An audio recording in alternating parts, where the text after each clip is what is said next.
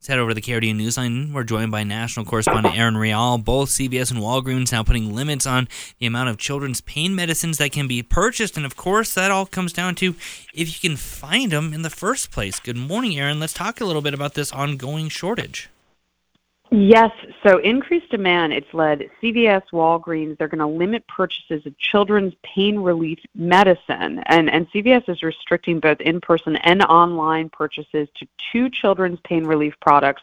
Meanwhile, Walgreens has limited online purchases to 6 over-the-counter fever-reducing products per transaction.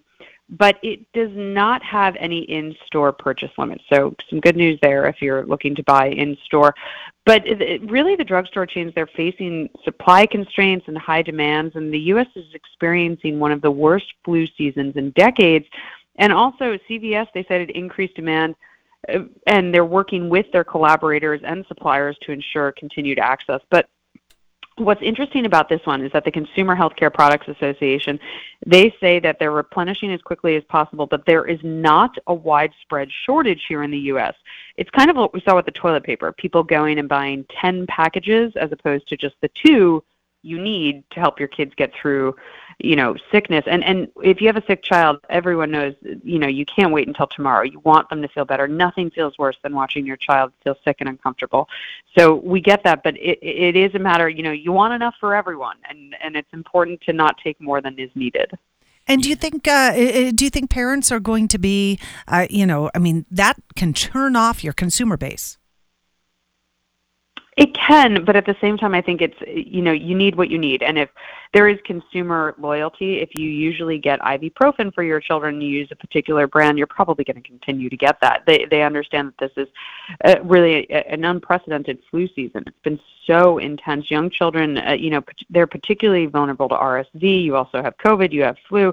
And the sales of these pediatric pain relievers are up 65% from this time last year. So, this is an exceptional time, but I think it's important to remind everyone that you don't need 10 packages. If you have 10 kids, maybe, but short of that, no. You need 2, and generally that'll get you through. And oftentimes these end up going to waste and they end up being thrown out if you buy so much. Yeah, on the other hand, I can see kind of that kind of rush and panic mode because we've been trying to find the children's pain reliever, especially for our 7-month-old who's teething right now and making it very miserable overnight for weeks now and not being able to really find it. It's just been, I almost feel like if I found 10, I probably might buy all 10 if I came across them. Right, and that's the danger. That's the problem. The people. So it isn't.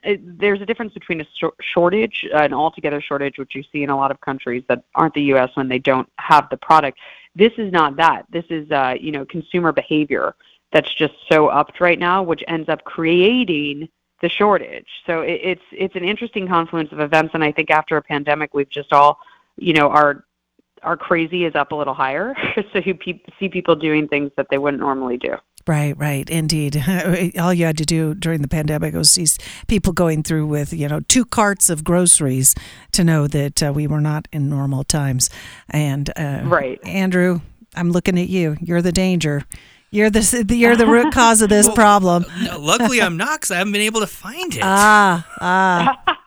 That's... So, you would be if you could. Yeah, I would be a problem, but alas, we found one after searching for a number of days at a local store, and we're trying to ration that out. Yeah, tough times for parents. I get it. Hey, Aaron Real, thank you for that report. We appreciate it. Thank you. Have a great day.